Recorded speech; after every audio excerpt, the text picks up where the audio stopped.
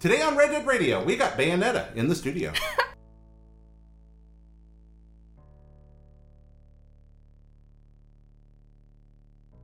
Hi friends, welcome to Red Dead Radio, the Red Dead Redemption podcast. I'm your host, Jared Petty, and as always, we're going straight to the Wild Wild Guest.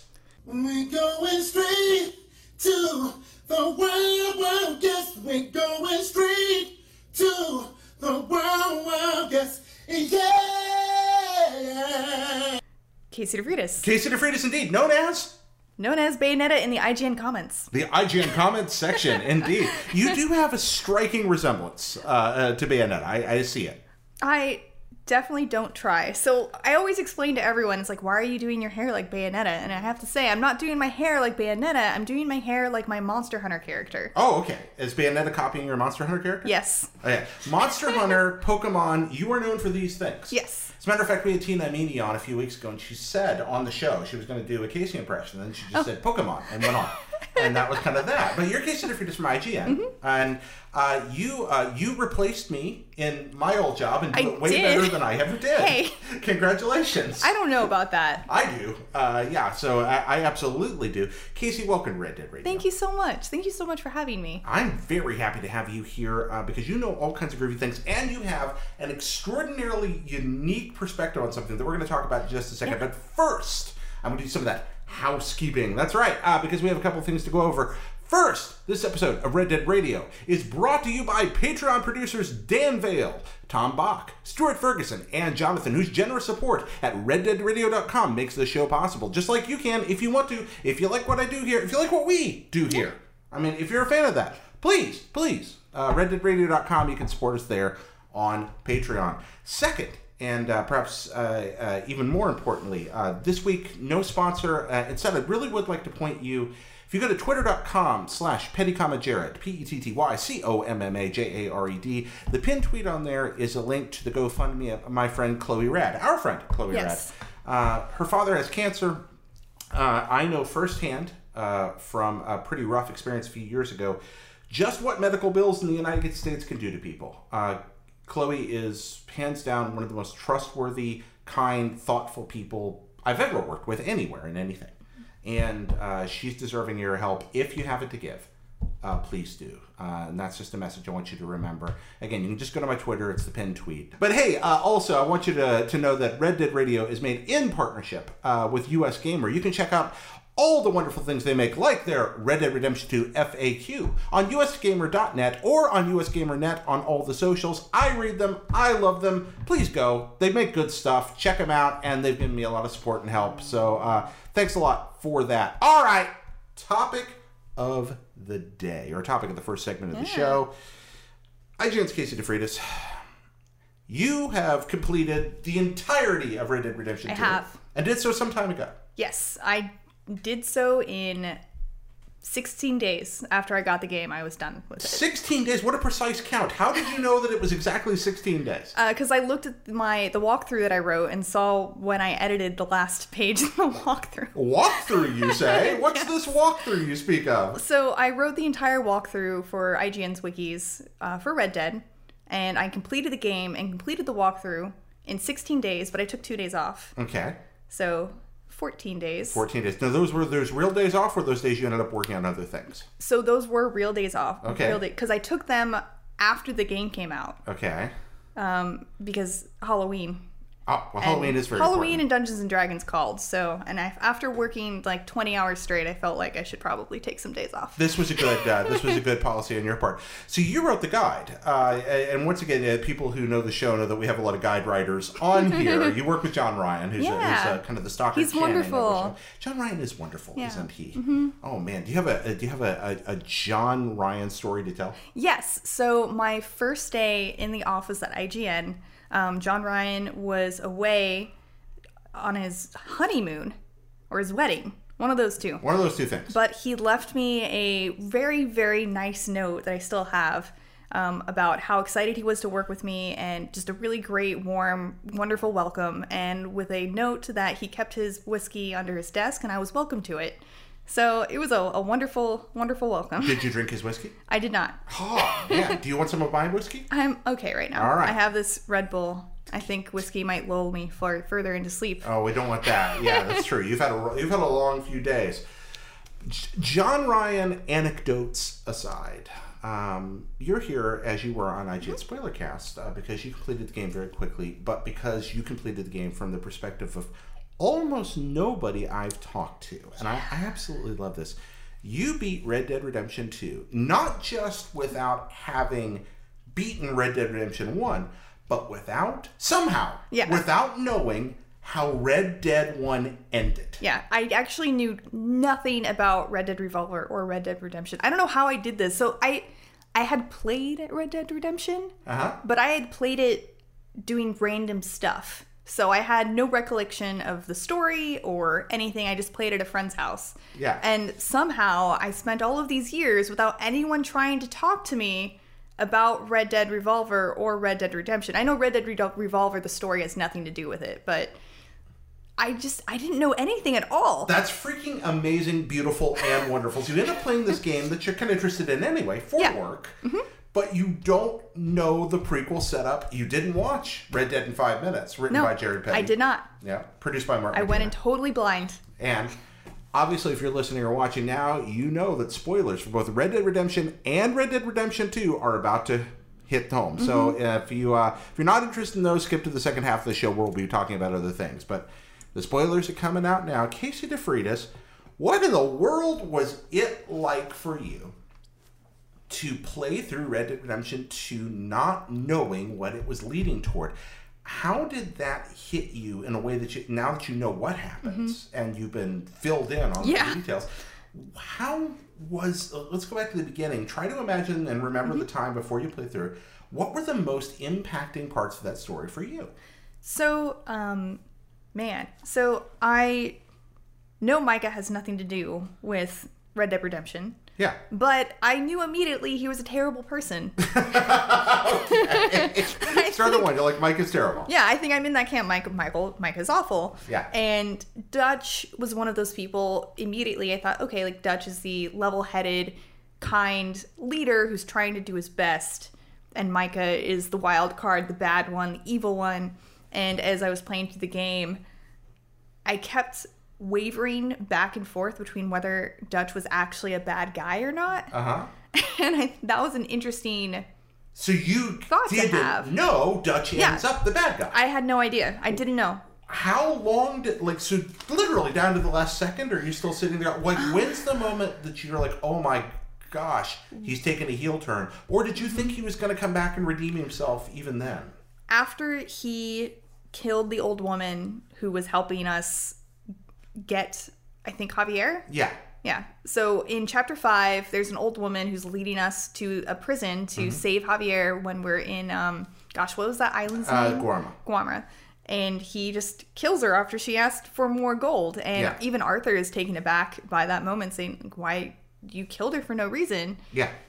And, that just is hypocritical to the message he had been saying previously, which made me think is far too gone.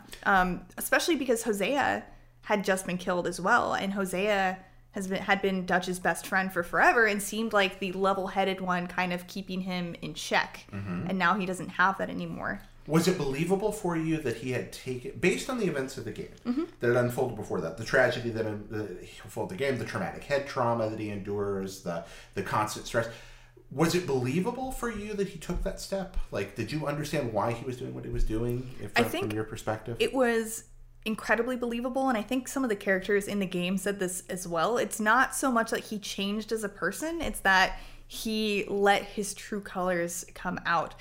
And it's kind of crazy to think about, but there are people in real life that act like this, that make you think that they are better than they are. And then they continuously let you down and then keep telling you, no, you have to have faith, and making you think that you're in the wrong for doubting him, even though he keeps proving you right. Have you known a Dutch? And I have known a Dutch. Yeah. And it infuriates me that I was duped once again by a person like this, even in a game. Because I kept thinking, no, like, he's doing his best. He's trying. He really has everyone's, best interest in mind. He's really doing his best. It's really difficult. It's hard. I feel empathy for him. I feel bad for him. And then in the end of the day, he's just a terrible person who is, you know, putting on that charm. And he was acting and manipulating, and it was done so expertly that he just totally pulled the, like, what is it? The rug over my eyes. Yeah, entirely. And this is one of the things that, you know, once my boyfriend was able to start playing the game, that we had a lot of conversations about, because he came from the same perspective as me. He didn't know anything. Oh my gosh. I know. Neither of us, right? It's crazy. And considering how much we both love video games, it's really odd, right? Yeah, it is. That's why I was, honestly, I mean, I enjoy you as a commentator, as an editor, as a friend, as a colleague in the industry, but right now I feel like I kind of found the holy grail in finding a person that does what you do for a living that didn't know. I know. It was so great.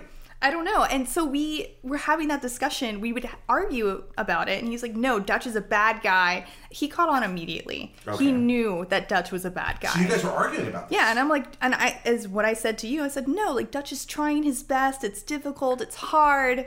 And so you thought he's a nuanced hero. He's he's just like, bad things keep happening to him, and he doesn't know how to react. And it's like, no, like, he's causing those bad things. He has no one to blame but himself. And my boyfriend caught on to that very quickly, like way before I did. Did he give you a I told you so when the heel turn really does just blatantly happen? He's too kind for that. Oh, that's cool. All right. So seeing Dutch's degeneration from that perspective, and seeing the way the character was approached and the way it turned out there, what was it like for you seeing that very oddly ambiguous ending with the Mexican standoff? What did that mean to you? Which ending? At the end of the epilogue. Okay. The final appearance of Dutch. So originally I hated that ending. Okay. I had wanted to kill Micah since that mission in Strawberry. I tried. The game didn't let me. Yeah, you're just trying to lure bobcats near him or wildcats. Or just not save him. The game wouldn't let you. It's like, not allowed to kill Micah. Yeah. And I feel like they took that away from me by not letting me kill Micah. But I didn't understand the ending. I thought it was so strange and didn't make any sense to me that Dutch would just kill Micah and walk off and leave John all of this gold. Okay. Like, why would he do that? Mm-hmm. And Destin Ligari from IGN explained it on our spoiler cast that he saw it as Dutch keeping his promise to Arthur Morgan to take care of John. Did you buy into that? I think he's just crazy. Honestly, I don't know. I have no idea. Well, one of the things I like about Dutch and the way they treat him in the game is that they do treat his... I mean, the Dutch has real issues, is very apparent. Yeah. But they do treat those with a lot of ambiguity. Mm-hmm. I mentioned the traumatic head injury. Yes. That he suffers. That was something that wasn't made totally apparent. Right. Did that affect him or did it not? They don't tell you, and I like that. Mm-hmm. It's obvious it hurt him. It's obvious it did. So he keeps talking about it in camp afterward, but he's not like, I've suffered a traumatic head injury that is accelerating my degeneration. So that's something that I completely missed. A lot of the campside interactions I missed because I was playing through the game as fast as possible because I was writing the walkthrough.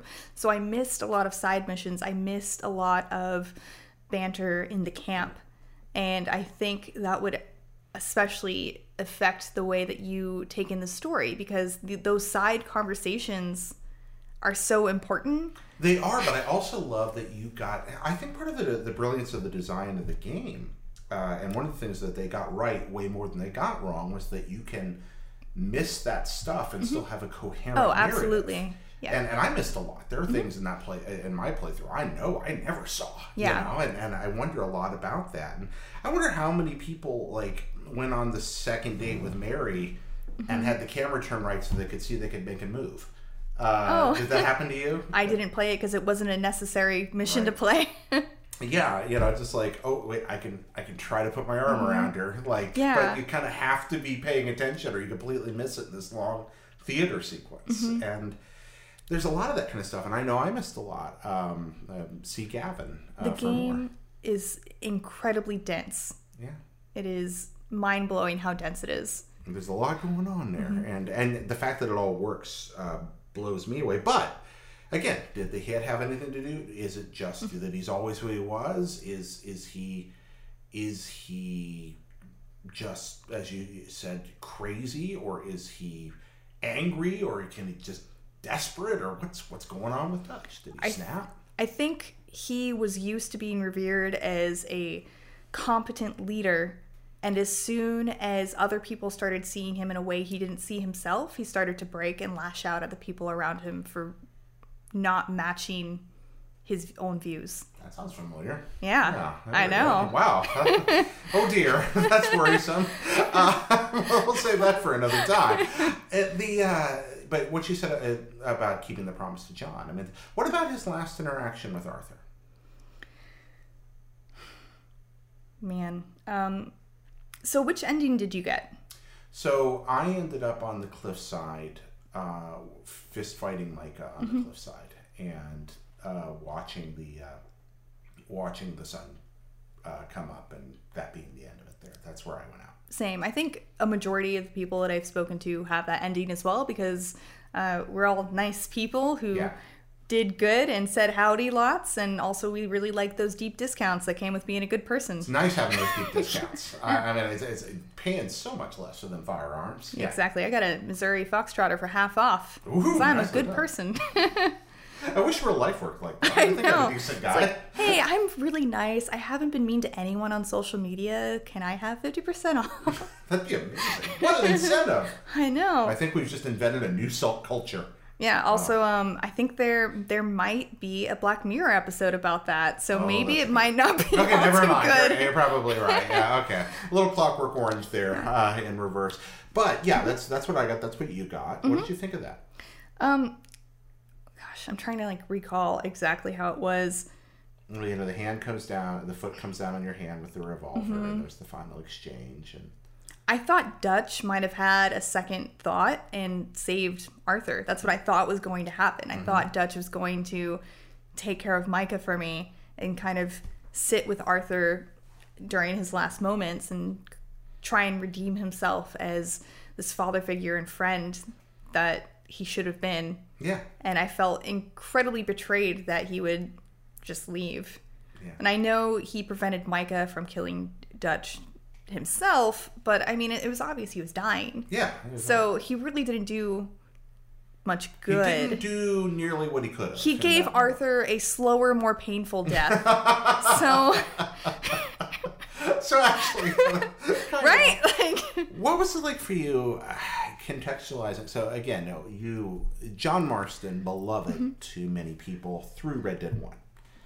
Before we get to... I didn't even know John Marston was the main character. I'm sorry, I was so ignorant. I really didn't know. You don't need to be sorry. That's why I have you here. You played so much Red Dead 2. Yes. I mean, when you say 14 days, you're not talking about 14 days of regular play. You're talking about 12 hours a day, Yeah, you're talking about playing the game for 150 hours. Yes. In one sprint.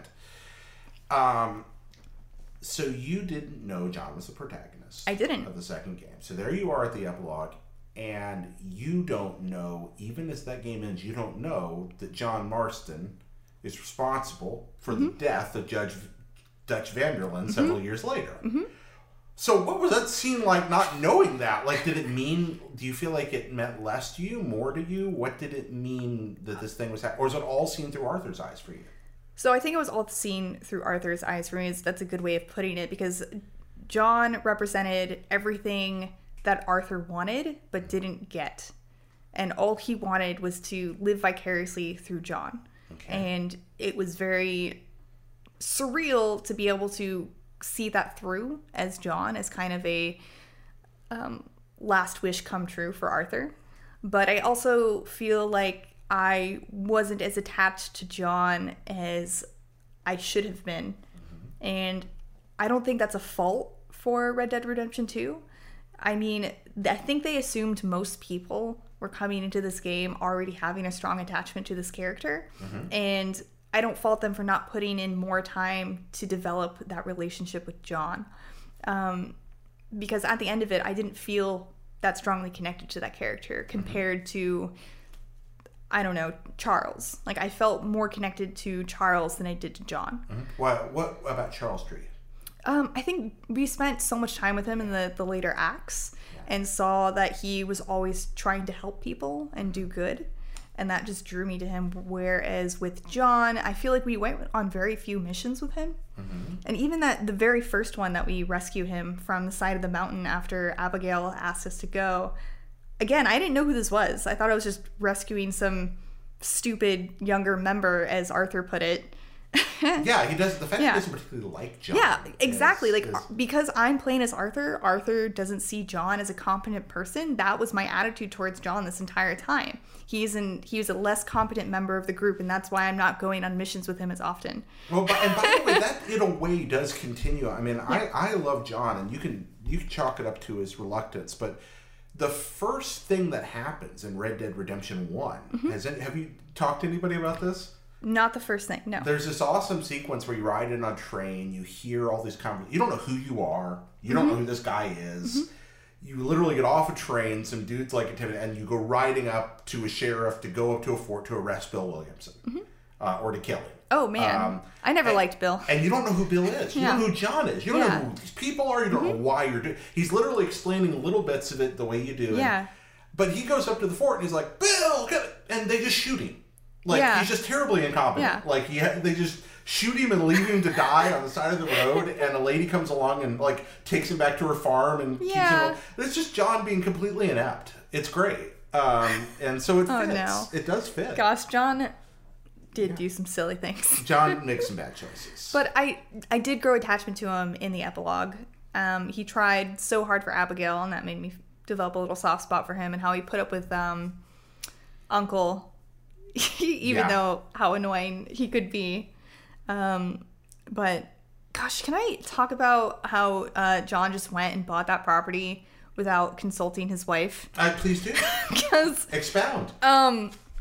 Man, so if I had offhandedly said, looking in a catalog or something, it's like, oh, this $100,000 car looks really awesome. I'd love to have one day. Yeah. And then my significant other just went out and bought one to impress me, even though we didn't have the money for it. I would be livid. I'd be like, really angry. Yeah, I'd be like, what are you doing? Like, I haven't even seen the car. I don't know what it looks like. I don't know if it works. We don't have the money for this. You put us in debt for literally the rest of our lives.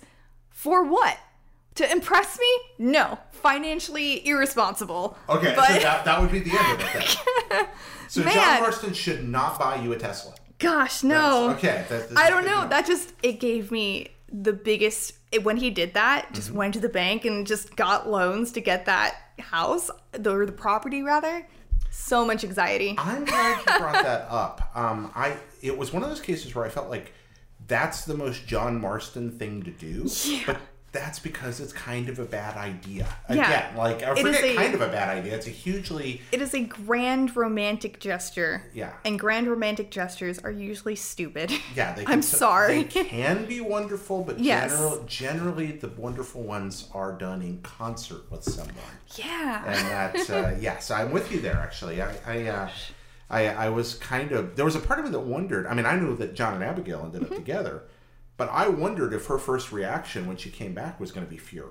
Yeah. It's like, what did you do? This land is a piece of crap. Like, are you a crazy person? Why did you buy this terrible farm? You don't know how to ranch. You're in debt. Yeah, but obviously she loved him very much. Although she was angry that he was paying for that by bounty hunting. The one thing she didn't want him doing. And it's like, what do you want him to do, Abigail? You want this nice fancy place, but you don't want him to work? Like, what are you doing? Well, I kind of felt like she was... Yeah. In that situation, I was kind of on her side. Yes. Because, like, that's just effectively the same kind of mess again. Yeah, because you're putting yourself in danger. All right. So what can your significant other buy you without like checking ahead of time?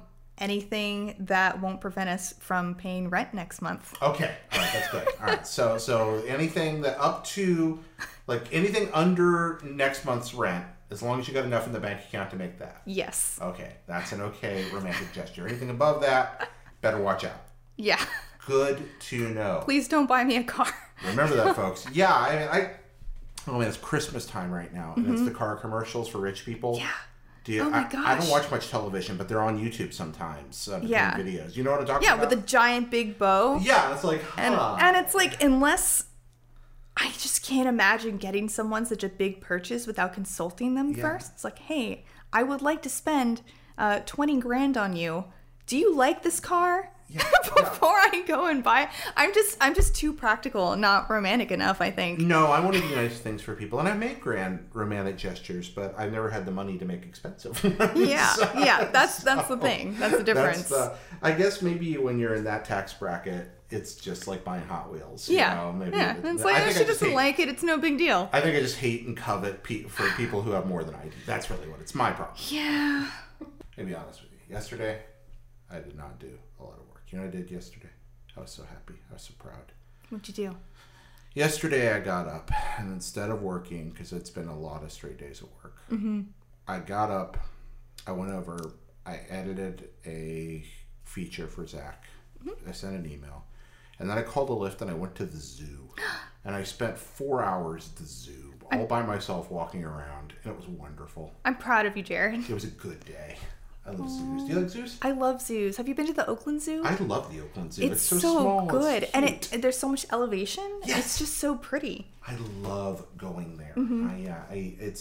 I have to go there usually on my own or really slow because Angie's ankles don't turn after the accident. So she can do the hills, but it takes a while. And down's actually harder than up. Yeah, it always is. Yeah, and so but I love the Oakland Zoo. Oh my gosh, the sun bears. They're super cute. I really like the otters. Otters have more fun than anybody. Yeah. I would want to be reincarnated as an otter.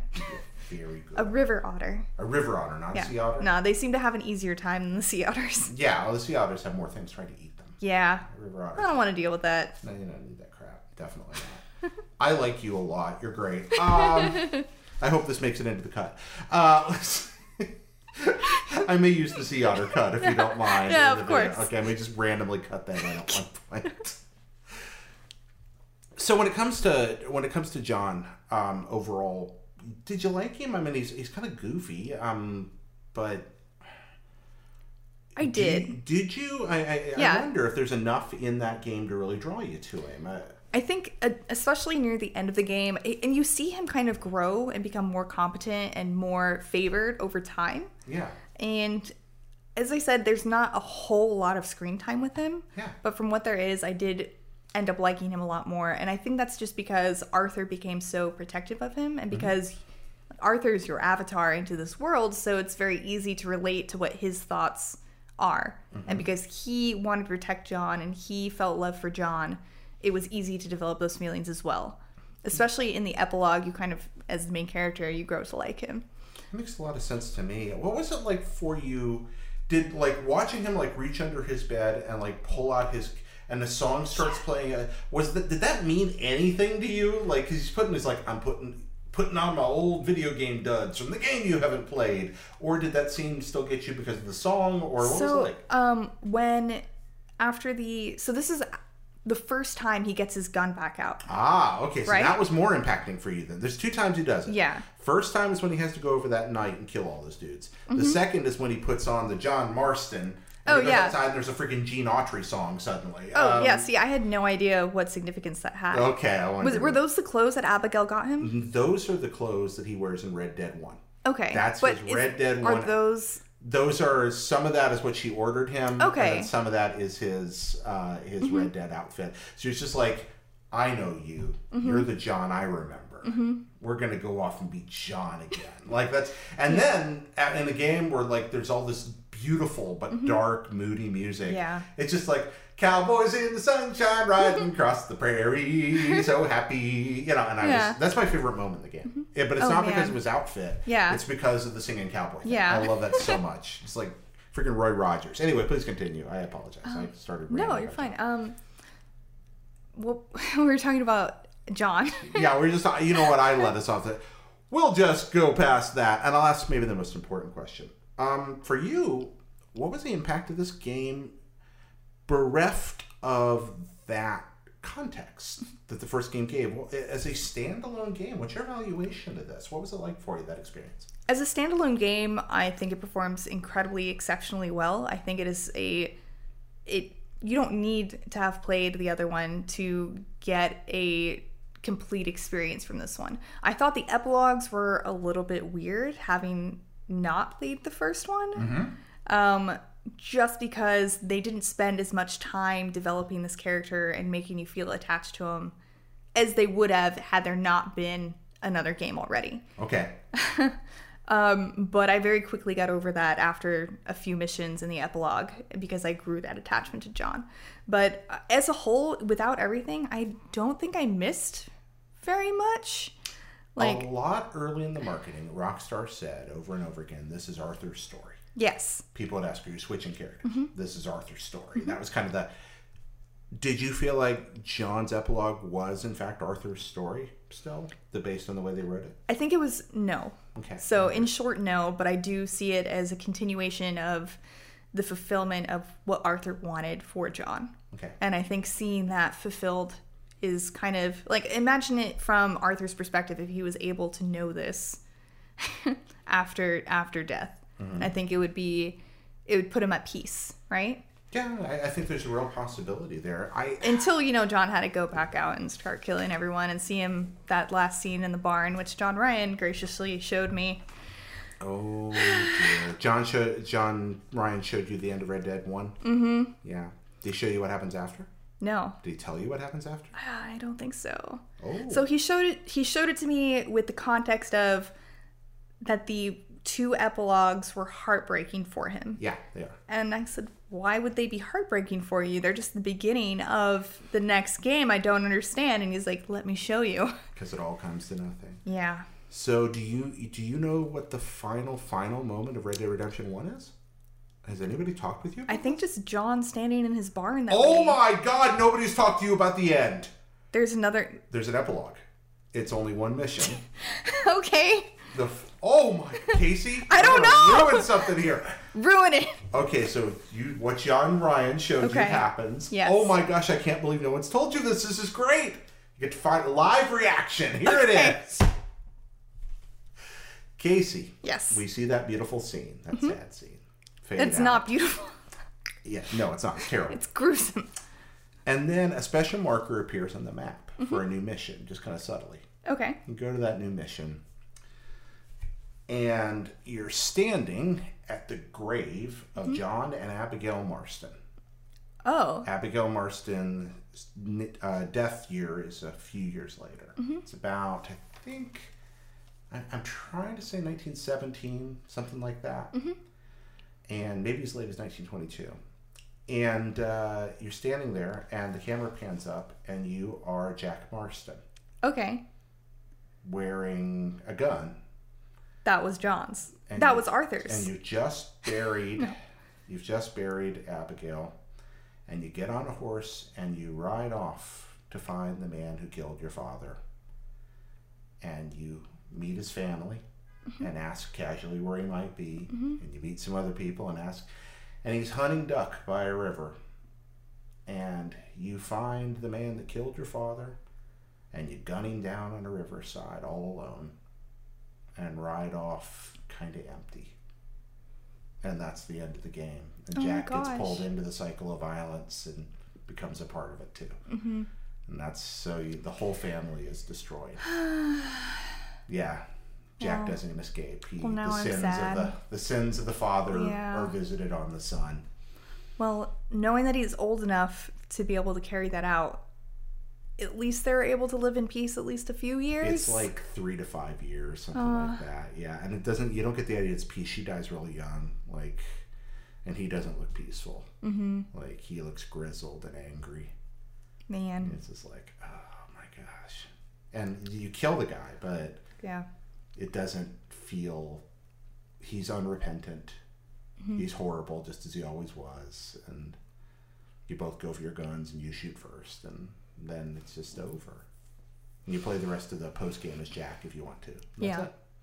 Okay. So that's how it ends. I guess they followed that that formula for Red Dead Redemption 2 as well, where you play as a protege Yeah. of sorts. That's the idea, except they only play the one mission in the first, and they made it a whole campaign. What do you think of that ending? I'm curious. That ending? Yeah. Gosh. It makes sense. It's also very depressing. Yeah. So depressing. And even John worked so hard to make a peaceful life, and for that all to get taken away from him because of some stupid bounty hunters. The Pinkertons, right? Yeah. It sucks. Like, to put it frankly. It's rough. Yeah.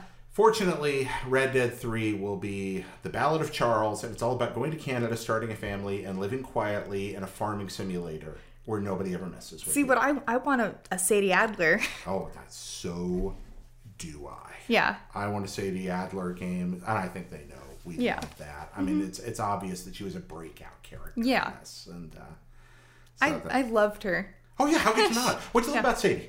Gosh,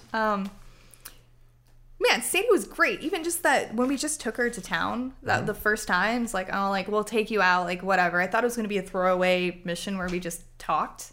And then she just completely proved herself to be so much more than just someone to talk to. And she was awesome. I didn't expect that at all, for her to know how to shoot and gunsling, because all the other women that they show in that game up to that point, like, they didn't go out on missions with us. They stayed at camp. Yeah. She's like, that ain't me. Yeah. But also she's the only character in a game full of dysfunctional people. Mm-hmm. Sadie looks John in the eye and casually at one point says, I want to die, John. Yeah. Do you remember that? Yeah. Like, it's just like, and that's years later. You're like, ah! Mm-hmm. Ah! Gosh, I didn't even remember that part. Yeah, she actually just looks, and it's not dramatic. Yeah. It's in passing. She's like, I'm going to die, John. Yeah. And it just goes on. Yeah. And you're like, oh my God, what a great character. So I hope we get more Sadie. I hope we get more Charles. I love these people. Or we just have to play a game where Lenny never died. No, I was so sad with Lenny, because they give you that wonderful mission where you get to drink with him and have fun. And then they just kill him, and they don't even give you a second to mourn. I had to pause the game in the middle of this mission. I'm like sitting here writing, and I just pause the game and stop.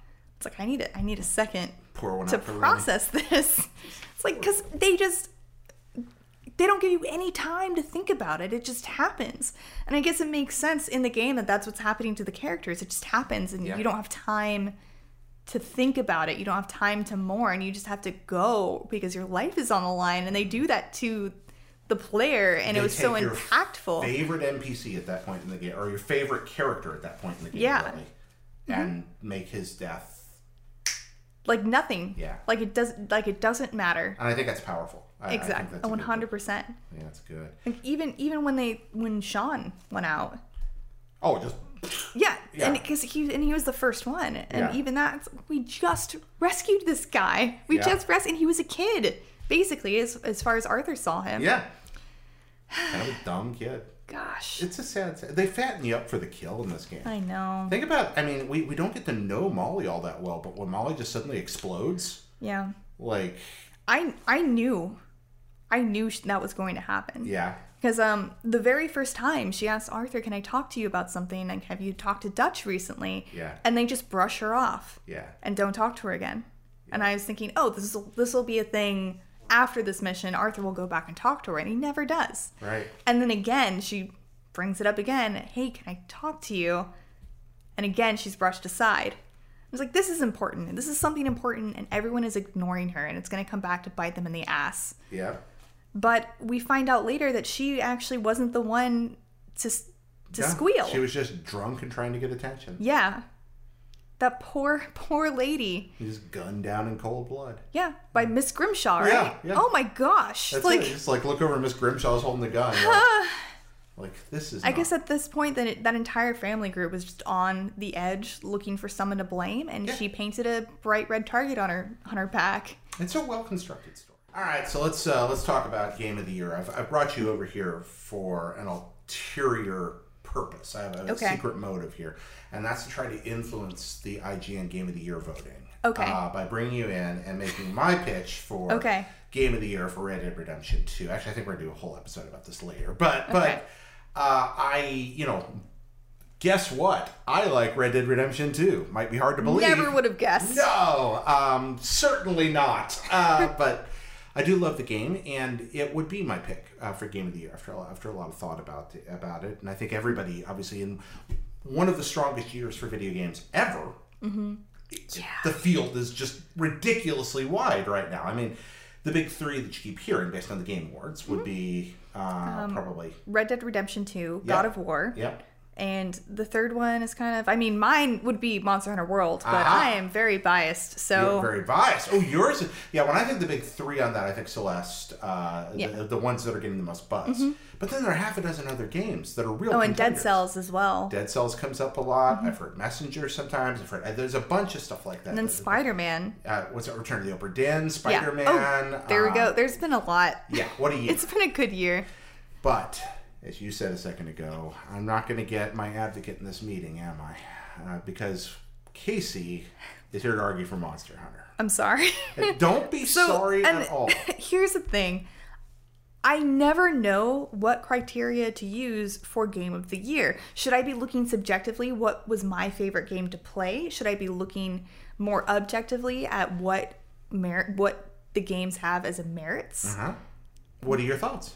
What do you think? What do I think? How do you judge a game? Do you look at, like, which game did I have the most fun with and voluntarily play? Or do you look at the games as an objective way and say, this game did this well and this well and this well, and they did those objectively better than this game did, so that makes this game better? I definitely prefer, on that end, the term comparative to objective, because I think criticism must be subjective, even when we are endeavoring to look at things contextually, to consider them, that we're doing it comparatively. We're saying, here's this game, but on the other, compared to other works of art from the same period, and compared to other works of art that preceded it, how does it match up? Yeah. There's that scene in Dead Poets Society. Yeah, you seen Dead Poets Society?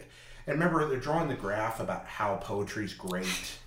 And it's like, if you take the greatness of the poem and the relevance of the poem, and it covers a massive area, and that shows the poem. And Robin Williams grabs the book, tells him to rip that section out, and calls it excrement. Yeah. I think there's some truth to that. As people who criticize art for a living, and you and I both do that, we write reviews, which sounds weird to say, wow, and kind of pretentious. I think that we must be comparative and contextual, but we recognize their subjectivity. And games are both art and toys. So fun's important, or at least the experience that its ability to transport me somewhere that I want to go, or if I don't want to go there, that I need to go and am compelled to stay in. Some people have argued that Red Dead Redemption 2 isn't fun. I'm not in that camp, but I understand what people are trying to articulate with that, I think. The idea that this is an experience that is beautiful, meaningful, and compelling, but not necessarily sprightly and happy. Yeah. I still had fun with the game, but I want to be a cowboy. Yeah. So for me, it's a little easier. To my answer, I always give a long answer to a short question. Sorry, Casey. No, don't apologize. Is that for me, I definitely recognize that I have differences between games that are my favorites experientially and that I believe are great. But I do think there's a lot of overlap in those areas. And it's a combination of the game's artistic critical merit in comparison to the works around it and the legacy that created it. And it's a measure of what I regard, I think of as the spirit of it. Did it move me? Yeah. Does it move me? People can gripe about Dark Souls 2 to the end of time, but no one can ever take away walking through that first crack and seeing Majula for the first time and hearing those chimes and looking out over that ocean when I was expecting a boss fight, and I get a silent, beautiful village. I will always have that moment burned into my mind, and that'll make it one of my favorites in gaming. In the weakest Dark Souls game. Yeah. It's still it's easily my favorite moment in the series. Games are weird. What about you? Yeah. Gosh, I don't know. I think we can all agree that Red Dead was great, God of War was great, Monster Hunter is great. Well, let's get to Monster Hunter then. Gosh. That's your argument. I don't even know. Like, that's the thing. I don't know what my game of the year is. All I know is that I put almost 400 hours into Monster Hunter World and still play it. So just based on that alone, wouldn't that be my game of the year? Unless it's a gambling game and you have an addiction, yeah, I think that probably is going to be a good. I just got Smash this weekend. I love Smash Bros. Smash Bros is one of my favorite games, probably one of the games I've spent the most amount of hours in, and it's brand new and I just got it. You know what game I played on Saturday?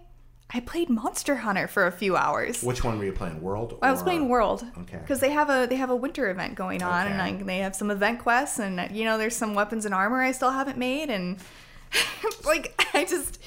I don't know. Well, evangelize for a second. Let's focus on this. You're so moved by Monster Hunter. You love it very much. And in a year that Red Dead Redemption 2, which is a world-changing open world game, came out, you spent 400 hours playing and loving Monster Hunter World, and that's where you find your heart drawn to when we first asked the question.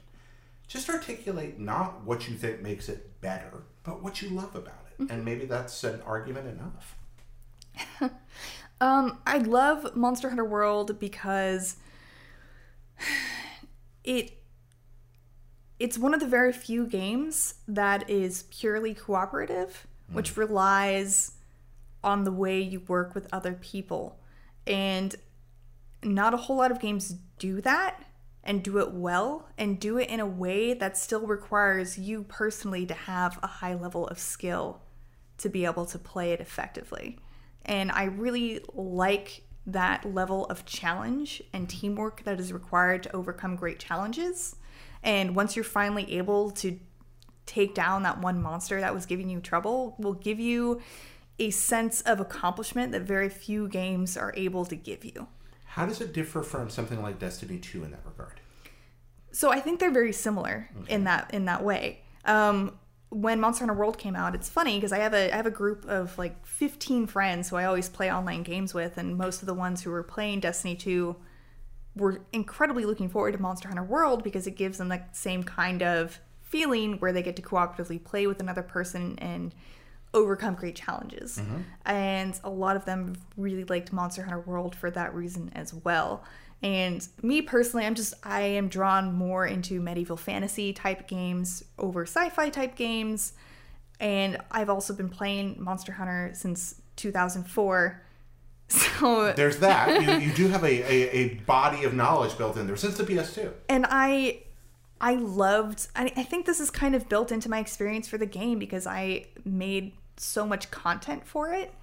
And even to this day, I have people message me or comment on a video that I'm in and say, hey, I played Monster Hunter World because of you, and I greatly, deeply enjoy this game, and I would have never played it if I hadn't seen you talk about it as passionately as you have. I had one person direct message me that they were going through a period of deep depression and sadness and saw me talk about Monster Hunter and got it, and they said that playing Monster Hunter helped them through their time of sadness and thanked me so much for letting them know about this game that helped them as much as it did.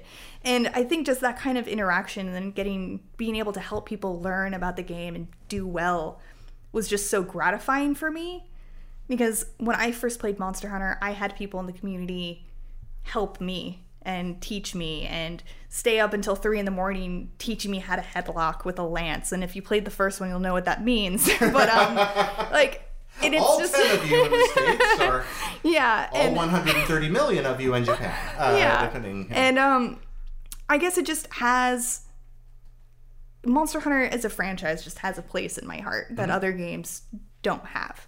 So I feel like I am innately biased towards this game, and if I should be looking at it Well, I don't know. I mean, innate more bias objectively. and innate interest. I have an extraordinary bias toward Red Dead because I wasn't joking earlier. I want to be a cowboy. Yeah. My ideal video game is a video game where I ride around a big open world being a cowboy. Yeah. That's what they made. Yeah. They made my game. You know, I short of the Firefly AAA game I'm never going to get. This is it. And that's so now our subjective preferences have to feed into our appreciation for art, right? I mean, but we also have to allow ourselves to be surprised. Yes. You played 150 hours of Red Dead. Yeah. You obviously enjoyed it. Yes. Just didn't enjoy it as much as Monster Hunter. Yeah, I would say that. But like, I feel like Game of the Year is like, which one was better though? And that is a question I feel like I can't answer. I think Red Dead Redemption 2 is a very impressive game that will be called back upon for years to come and probably influence games in the future from how they did things. And I don't know if I can say the same about Monster Hunter World, but I know I will still be playing Monster Hunter World next year. I think that in this industry, that's vital. I think that in criticism in this industry, that's vital. Having voices speak out. I voted for Game of the Year at IGN several times, and I tended to be an outlier on most of those.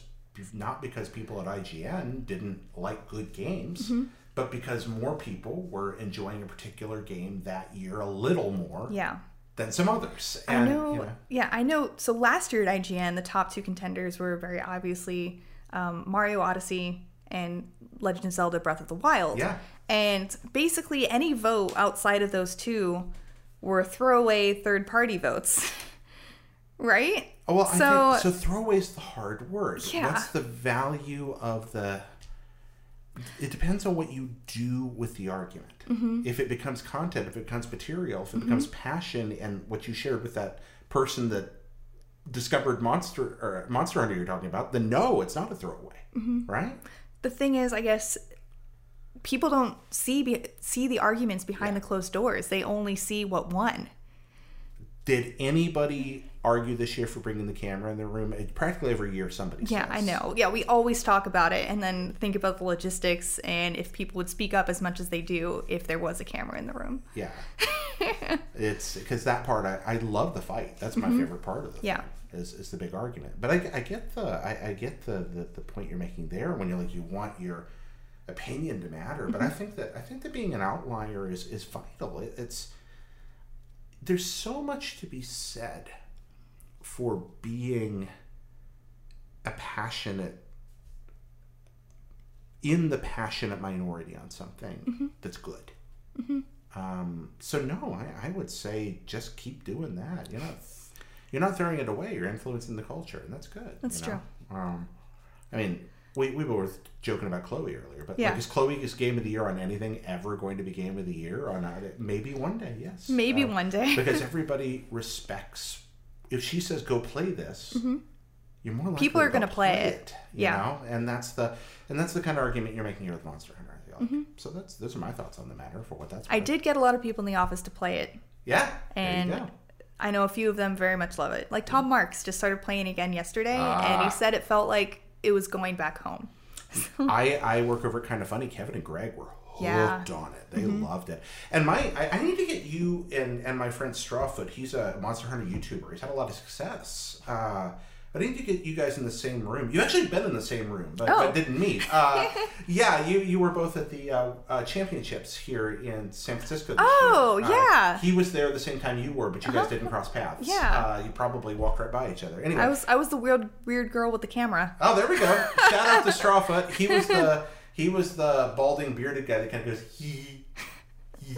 He lived in my closet in college. Oh my gosh. Yeah, he'd gotten kicked out of school. I guess it's actually a common thing in college. I had a friend who lived in a closet in college. Yeah, he'd been kicked out like his fifth semester, and he lived in my closet for a while. Well, Florida closets are very large and spacious. Oh, it's a huge closet. Yeah. He did really well. He didn't have a key to our dorm room, so there was this anchor, I kid you not, leaning up against the side of the dorm because it was on the water. It was weird. So he would climb to the second floor up the anchor and go through our window. And That's he spent hilarious. About a semester that living is in so our closet. Funny. Yeah.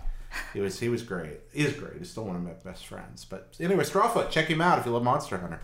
And he does lore videos mostly. Oh, nice. Yeah, he's a lore guy. I'll have to check those out. Oh, please do. He'd love that. You'll tickling pink.